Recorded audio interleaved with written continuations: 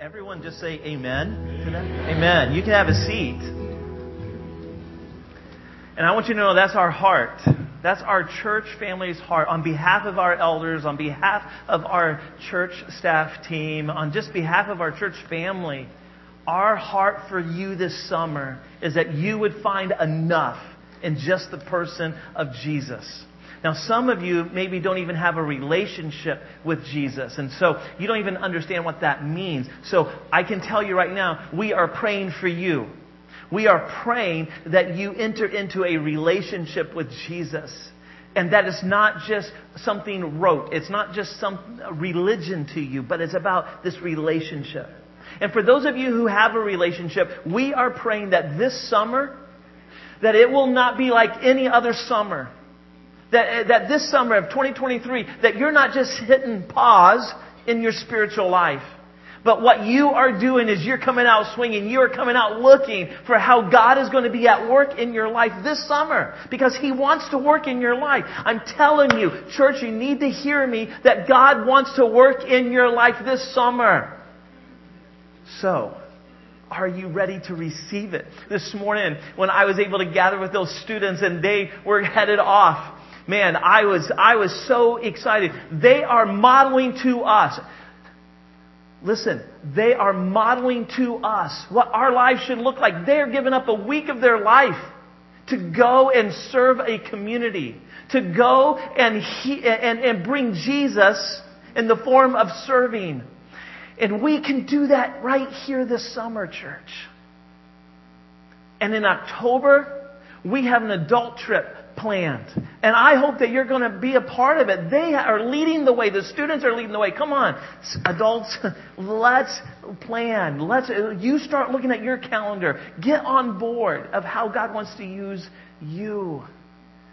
This could be your summer where everything is changed, where your life is changed, where there's transformation, where you're actually seeing spiritual growth because you are in God's Word. And He is bringing about the change. And that's our prayer. And that has nothing to do with the teaching this morning. But what does have to do with the teaching this morning is this series that we are in called Drama King. Let me say this first. Do you have this kind of person in your life? Do you, not this person. I'm going to ask you about 3 other people first. Do you have the kind of person in your life that you do want around you like all the time? They are the type of person that they can create fun out of nothing. Like, you want that person at your 4th of July celebration, don't you? You want them having the cookouts with you because you just know if you show up, fun's going to show up because they can create fun out of nothing. There's the other type of people, though. I'm not this type of person. There's some people that can create beautiful masterpieces of art out of nothing. Are you one of those kind of people? Not this guy. But you know who is Dean Scolante? Look at that chalkboard, right? It's still, we just left it up there because it's a masterpiece, right? I mean, out of sidewalk chalk, he creates this image of Doubting Thomas. Some people can take nothing and turn it into something. And then there are some of you are in this room. Some of you are in South County and some of you are watching online who you are an entrepreneur. You create opportunities. Some of us are served by people who have created an opportunity out of nothing, and we work for those people. So they help us, right? They help you pay the bills. They help you survive. They help our economy. We're so thankful for entrepreneurs. And maybe you're one of them. But maybe you have crossed paths with this guy. Right? Maybe you have crossed paths with that person that can create drama out of nothing. Right? I mean, you know that person. You've worked with them, or you maybe live in the neighborhood with them. Have you had that neighbor that has created, this big old deal about nothing? I wonder if you are that person. We got a lot of heads shaking no, but I wonder what your spouse would say. Maybe you don't work with them, you live with them, right? Who knows? But here's, in my research, here's what I found out about drama. Here are 7 characteristics about people who create drama. Number 1, they complain a lot. That's number 1. Number 2, they love to gossip. Number 3, they overreact to everything. Everything is just, it's like this big old reaction about everything. Number 4, you pick random fights with people because you're bored. Right? If you've been in customer service line, you saw them there, haven't you? They were that person in front of you. You're like, oh my God, I got to go there after that, right? I've been there, so have you. But there is that person that just has a strong reaction. A person that has drama in their life, they have strong reactions to people, and they don't keep it to themselves. It comes out. And then people who create drama, they crave attention. And this last one, I thought, oh my gosh. This last one is, no matter what happens to you, it's always worse than everyone else's problem, right? That's a person who creates drama. If you have some of those characteristics, maybe you are that person. And then some of the science behind this. This blew me away about the science behind this. Drama to some people is interesting. It can give them the sense of feeling, or give them the sense and feeling of being important, of being busy, of actively involved in something. It may also cause some people to believe that it helps them emotionally. Now, it's important to point out, it makes them feel like this helps them emotionally to be involved in drama. But it actually doesn't help. And we're going to see that from the scriptures in a second. But here's what blew me away. Drama can become addictive. Did you know that? Did you know that the research says that drama can make your brain secrete those chemicals, those endorphins that fire off inside of you? Drama can do that. And you know, that is a pain suppressant. It's also a pleasure-seeking thing. That chemical that gets released in our brains. And you know what that means? That means you get sucked into this. In fact, the science says that people literally become addicted to drama just like someone becomes addicted to alcohol or drugs. Wow. So, over this summer, we are going to look at this idea of drama, no, not queen, but drama king. Ladies, I know, I brought this up at my supper table with all the kids. You know, it's Friday night pizza, so everybody's over, and their significant others, and we're talking about, I'm asking them about drama, and immediately someone's like, yeah, drama queen, I know all about, and then my girls were like, oh, no, you didn't, right? You guys are just as bad, and then on was the war right there at my dinner table, right? But so many times, women, you get thrown under the bus. But in the scripture, it's the guys.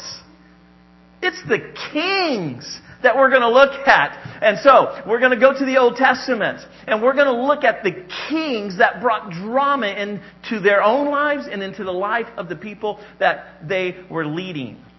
The big idea for today is this. What I want us to understand that drama actually creates division. Drama creates division between you and God. Drama, what we're going to see right from the scripture, it creates division between you and God. It creates division between you and the people that you love. And drama will always leave you less fulfilled than you think. Because you get that initial hit and that, those chemicals being released in your brain and you're like, oh, you're all excited. But it's going to leave you a whole lot less fulfilled. And we're going to see this right from the scripture. So take your Bible. We're going to start in 1 Samuel chapter 8. And in 1 Samuel chapter 8, this is the very beginning, the start of the reign of the kings. So the Jewish people had been led by Moses and Aaron. They had been led by Joshua. And then they went through a season of time of being led by judges. And now they're in the promised land and they're looking around at all the other nations. And they're like, we want a king. Give us a king. So they were going to who was leading them at that time. That was the prophet Samuel. Remember back in May, we talked about Samuel as a boy being called by God, and he heard and he responded with pene, right? I hope you still have your piece of pottery with your Hebrew word on there, right? That's reminding you to be listening and looking and ready to obey. Well, Samuel does. He's older. This is at the tail end of his life. The people come to him and say, give us a king. We want a king. And his heart is broken. And so, in 1 Samuel chapter 8, and we're going to pick up the story in verse number 6. Samuel was displeased with their request, and he went to the Lord for guidance. Do everything they say to you, the Lord replied. For they are rejecting me, not you. They don't want me to be their king any longer. Ever since I brought them from Egypt, they have continually abandoned me and followed the other gods. And now they are giving you the same treatment. Do as they ask, but solemnly warn them about the way a king will reign over them. And then Samuel would go on and would describe to the people of Israel, if you put a king to lead you, here's what's going to happen. He's going to take your sons. He's going to put them in their army. He's going to go back and take more of your sons, and he's going to take your daughters, and he's going to put them in service and work for him. The king, if you put a king in place to rule over you, he'll have the right to show up and say, give me some of your livestock, give me some of your cash, give me, he could ask whatever he wanted, and guess what? You'd have to do it. Are you sure you want a king? Right now, it was God they had leading them. And Samuel the prophet was God's voice to them. And God's heart is broken. And as God looks over and takes a big look at history for the people of Israel, he's reminding Samuel, hey, they're rejecting me, not you. Well, in verse number 19 of the same chapter, it says, but the people refused to listen to Samuel's warning. And here was their reply. Here was the people of Israel's response. Even so they're going to take our kids. Even so they're going to take my cash. Even so they're going to take my livestock. Even so they're going to take my harvest. Even so we still want a king. We want to be like the nations around us. Our king will judge us and lead us into battle. They have their eyes on the wrong king. Whenever we want our own way and not God's way, it creates division. And just think about this. Think about how God answered their prayer. He answered their request, and He gave them a king.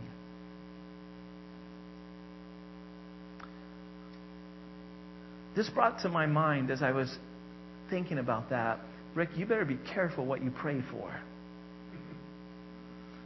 Because you just may get it. And it may not be what's best. And I loved what Tyler was just saying about the model prayer.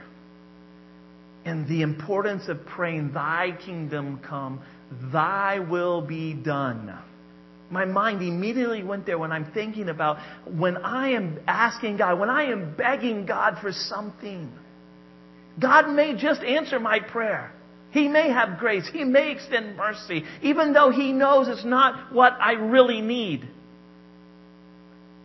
That's why it's so important. But for me to always to submit and be like, but God, not what I want. Not what looks obvious to me as the right answer. God, your will be done. Something that we all can learn. But as we look at this question, or this statement, here's the question that I have for us today, is what areas of your life is drama creating division? And because sometimes people have a hard time identifying drama, maybe the first question that you need to ask is, how do I even identify drama around me? Well, the first is you need to have trusted people that you can ask. You need to ask, some people that you really do trust. Hey, am I that person? And then listen to their feedback. Trust what they are saying. Ask them, do I create drama where I go? Do you feel like I create drama? Again, I threw it out at my dinner table on Friday night and had some interesting responses. I encourage you to do the same. Here's something else. How do I identify drama around me? If you're always in a crisis. If you are always finding yourself in a crisis, well, then maybe it's because you have created the crisis because you are addicted to drama. If you're always moving from one crisis to the other and your thing is always worse than somebody else, well, maybe that is a sign right there. That's how you can identify that there's drama. Or are you inserting yourself into other people's lives under the guise, hey, do you need some help? Tell me what's going on.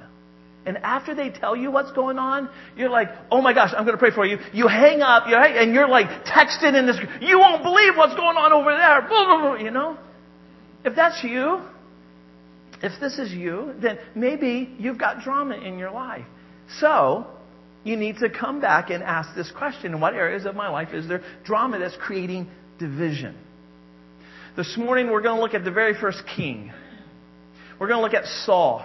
Hey kids, you should have got a coloring page like this. It has King Saul.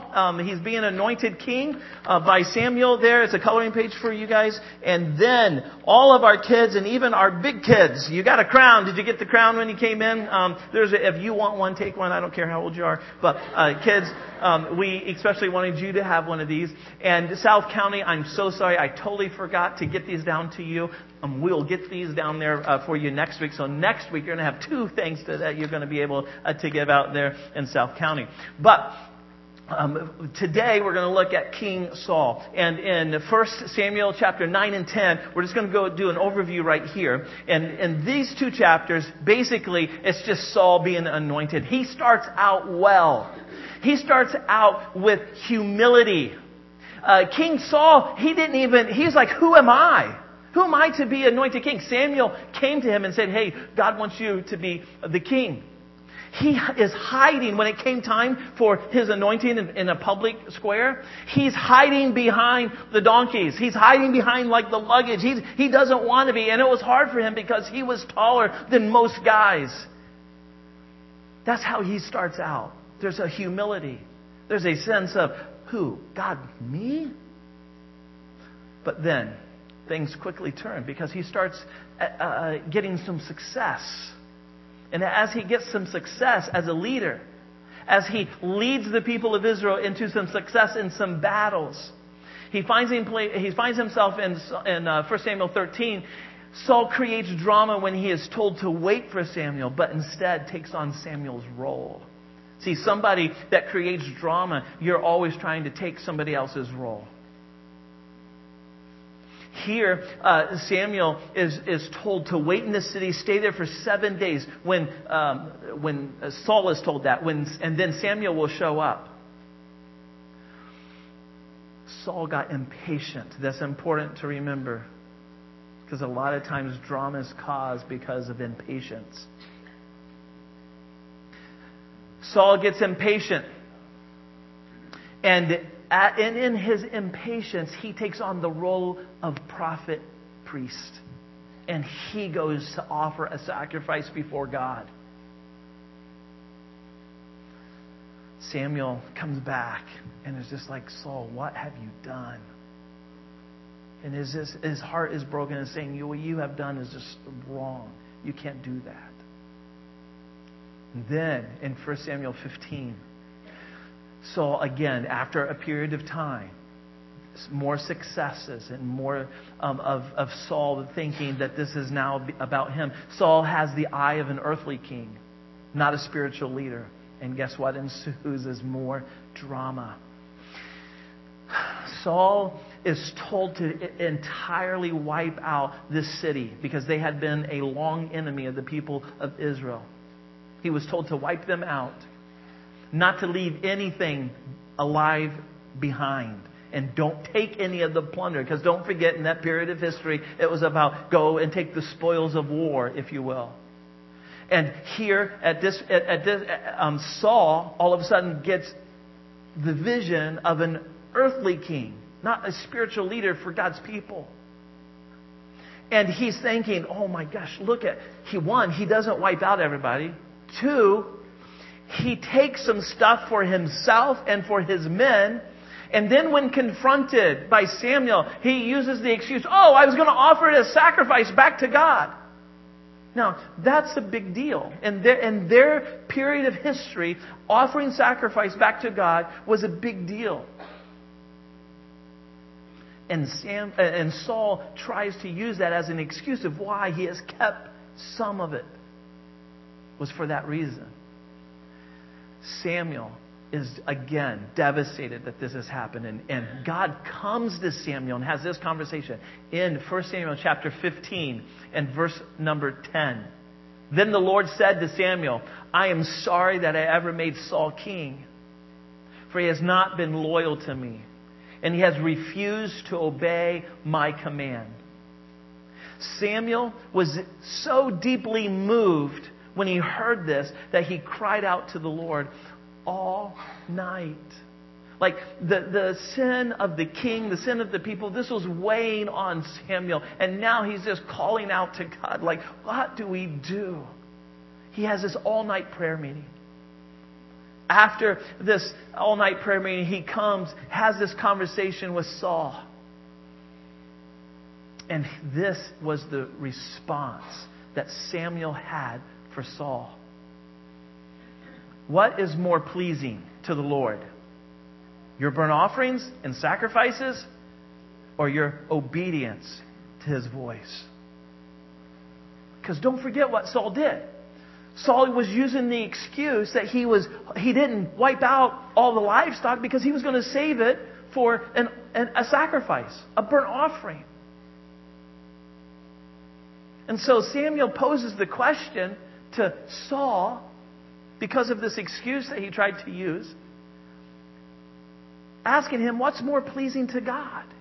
Is it that you go to church every Sunday? Is it that you give an offering? Is it that you show up at small group? Or is it your obedience to the way that He has called you to live?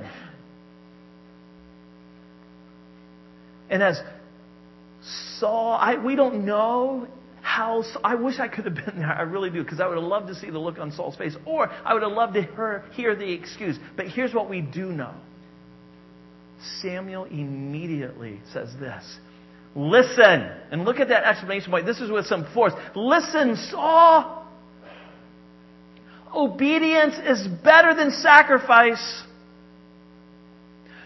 Submission is better than offering the fat of rams. Obedience is better than just showing up on Sunday morning. Obedience is better than just going to small group.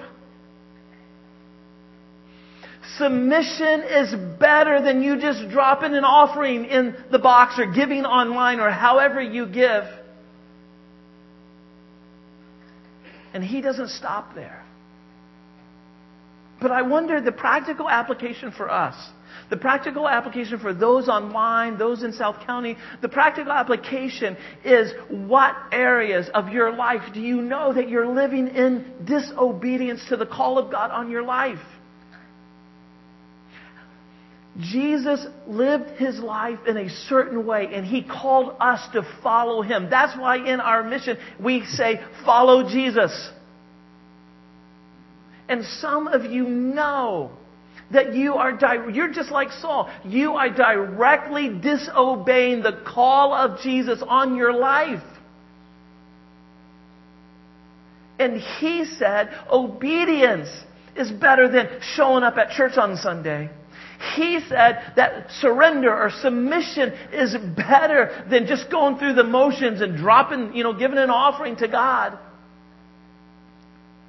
Obedience is better.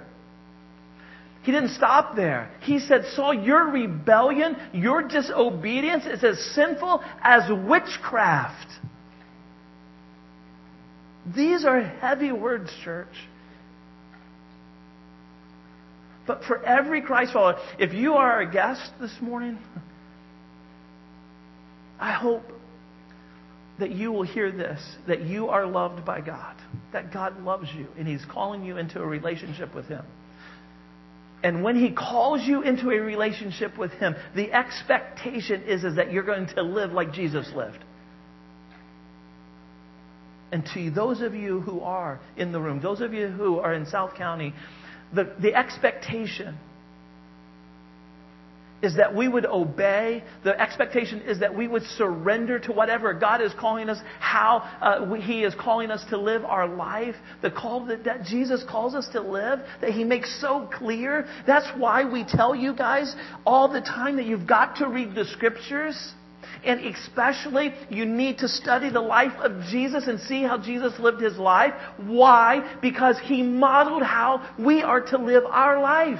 And when we choose not to live like Jesus lived, Samuel would look at us and say, hey, that's called rebellion. And he equates that with witchcraft. He equates our willingness not to surrender. He calls it stubbornness.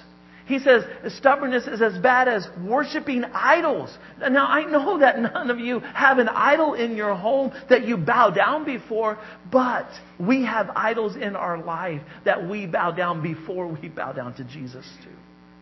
And what He is saying is that we've got to get this right. He's calling us to a time of obedience. This morning when I was just praying through this message, I just felt like God said, give the church time to confess. And that's what we're going to do right now. I'm just going to ask you to silently, before God, between you. I don't know what He's calling you to, but I do feel like God wants you to confess. So whoever you are, ever how many of us there are, we're going to pause. We're going to take a time of confession right now here before God. In South County, before God, we're going to take a time and just pause and confess. So I'm going to ask you to bow your head. As you bow your head, I'm going to remind you of what 1 John 1:9 tells us. That if we confess our sin, He is faithful and just to forgive us of our sin and to cleanse us from all unrighteousness. Jesus, move among your church. This is your church. Move among our church family. Bring to the forefront whatever it is that we need to confess. Whatever it is that we need to surrender. Whatever that call is on our life, Jesus, we don't want to be disobedient. We don't want to be found rebellious. We don't want you to look down and say, you're stubborn. It's like worshiping idols. Jesus, we don't want to be found there. Search us and know us.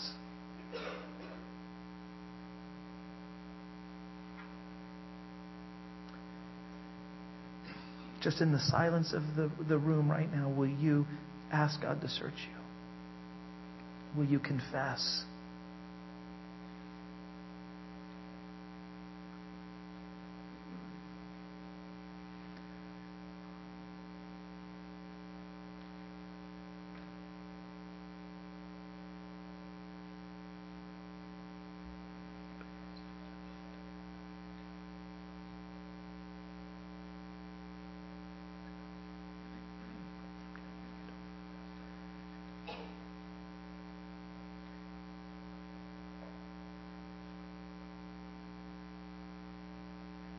Thank you for the promise that you forgive. Thank you for the promise that we can actually be holy and blameless and without a single spot if we would just confess. So thank you for every person that you were calling to bring to confession right now. And thank you for that step of obedience that they took. And for those who just weren't willing to do that yet, Holy Spirit, continue to bring conviction to them. Holy Spirit, continue to work in their heart and bring them to a place where they would surrender, so that this summer would be a summer like never before. So that you would do your transformative work in their life. But them not willing to yield to your call, it's hindering that. It's stopping that. Jesus, please, work. Work in my life. Forgive me. Cleanse me and wash me clean. And wash our church clean, we pray in Jesus' name. Amen. Amen. 1 Samuel 16, we see that the drama in Saul's life has created even more division from God. Something that just blows our mind. I mean, even theologians, this is hard for everyone to understand, but here's what happened. Now the Spirit of the Lord has left Saul. Because he has gotten to such a place where he's created all this drama, because now all of a sudden it's about him. So now the Spirit of the Lord had left Saul. Let me say this. In our stage of history, we're called, if you're new to the Bible, we're called New Testament Christians. And part of what that means is that we have the Holy Spirit who comes and lives inside of us. In the Old Testament, they didn't have that privilege. The Holy Spirit couldn't come and live inside of an Old Testament saint. Why? Because Jesus hadn't died on the cross and hadn't resurrected yet. That's why our sins hadn't been totally forgiven. Remember, that's why they had the sacrifice. Once a year had to do a sacrifice for their sins. I don't have time to get into all the theology behind that. But trust me when I say the Spirit of the Lord now in our era of history, He comes to live inside of us. And He creates us as His holy temple. You are now a dwelling place for the place of God. And He lives inside of you through the person of the Holy Spirit. The Holy Spirit's living inside of you. Well, now, in the Old Testament, the Spirit would come upon them, but not live inside of them. And He's left. As New Testament Christians, the Holy Spirit does not leave us. The power may leave us, but the Holy Spirit, you are sealed until the day of redemption. But here, the Holy Spirit had left him, and the Lord sent a tormenting spirit that filled him with depression and fear. So now there's all this anxiety upon him. It's created more division from him and God, and now he's looking for some earthly way to soothe and calm his spirit. And guess what? That's what music can do. Music has power. It has the power to calm you down. And so they go out and they find a musician, and guess who they find? David.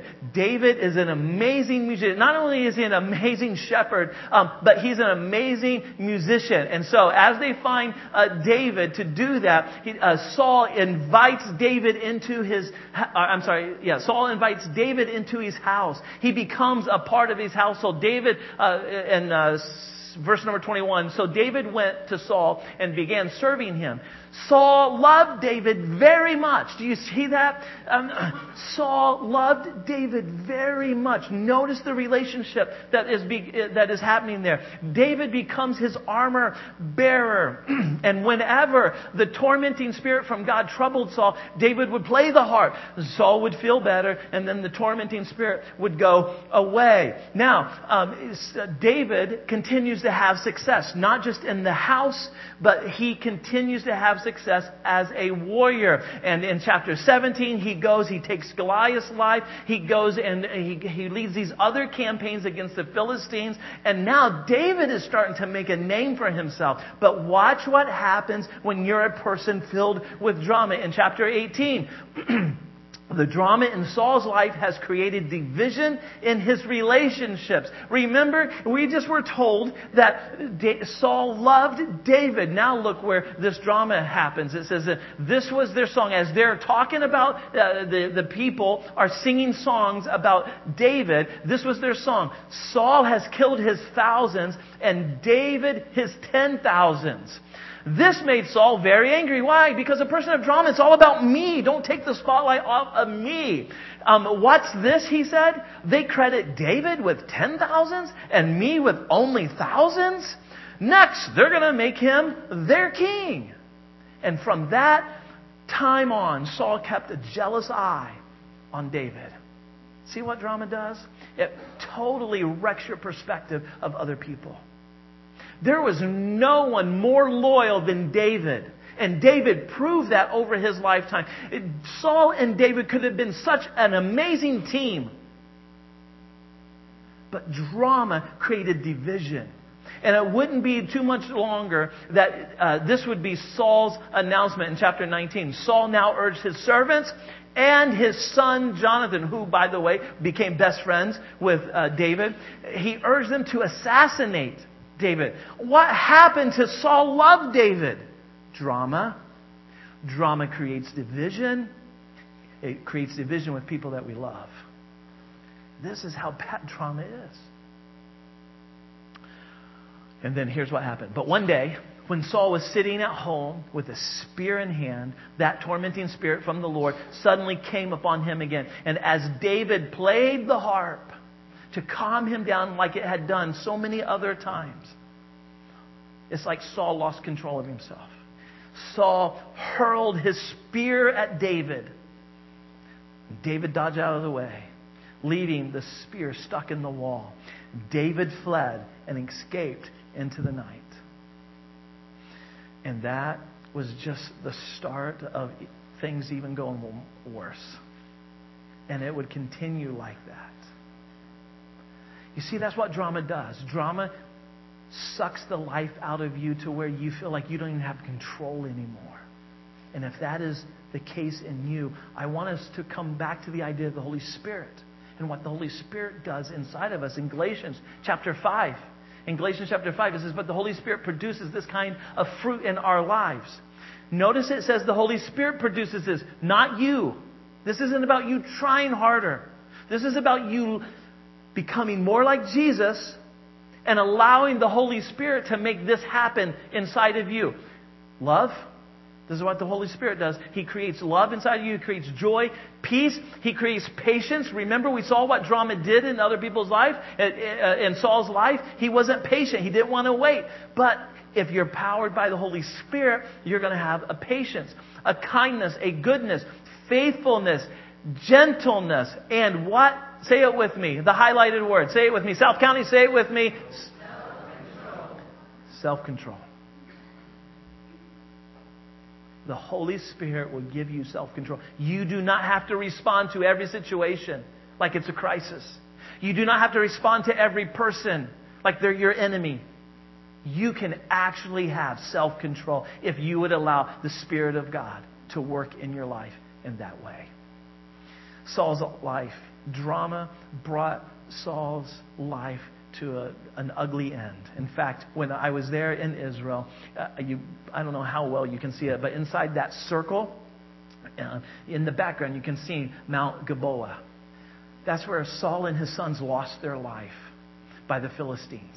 And then the Philistines would drag them and hang their dead corpses upon the city gates. If you look to the left, on the left of that picture, they dragged them across that valley and drug them and hung them on the city gates of that city over there on the right. That's how their life ended. Why? Because drama creates division. Drama creates division between you and God. Drama creates division between the people that you love. And drama will always leave you less fulfilled than you had ever thought. It always does this to you. So, here's some next steps for us. Some next steps. Take that connection card out. There's a connection card in the chair in front of you where you pull that out. Of those of you who are watching online, there's a link for a connection card. And those in South County, hopefully you received a connection card as you walked in. But here's what it says. It says, pray that I would be able to identify the drama in my life and respond to it in a godly way instead of being sucked in by it. We want to pray for you. We want to pray for you by name. The other next step says, drama is creating division between me, God, and others. Pray for wisdom and courage for me to let go of the drama in my life. It's like you're addicted to it. And if you are, man, you need the power of God in your life in order to break the addiction. Let us pray for you. Our team's going to gather this week, and we will pray over you that you would be set free from that. The last next step says, I feel like I have no control over how I respond to drama. pray the Holy Spirit will produce self-control in me as I contend with the drama around me. We want to pray for you in these ways. Just let us know. On that connection card, you circle step 1 or 2 or 3. Drop it into the offering boxes. Give it to a prayer minister. If you're in South County, give it to Scott. He will make sure that our office gets that. If you're online, it'll automatically come. Church, it really is our prayer that God is going to do something in our lives over this summer. We're not putting it on pause. And we're not just sitting back and kicking back and relaxing. We're anticipating God is going to do something in your life, and He's going to do something in my life. And let's see what He's going to do as we deal with things like drama. Let's stand and let's respond with this worship song.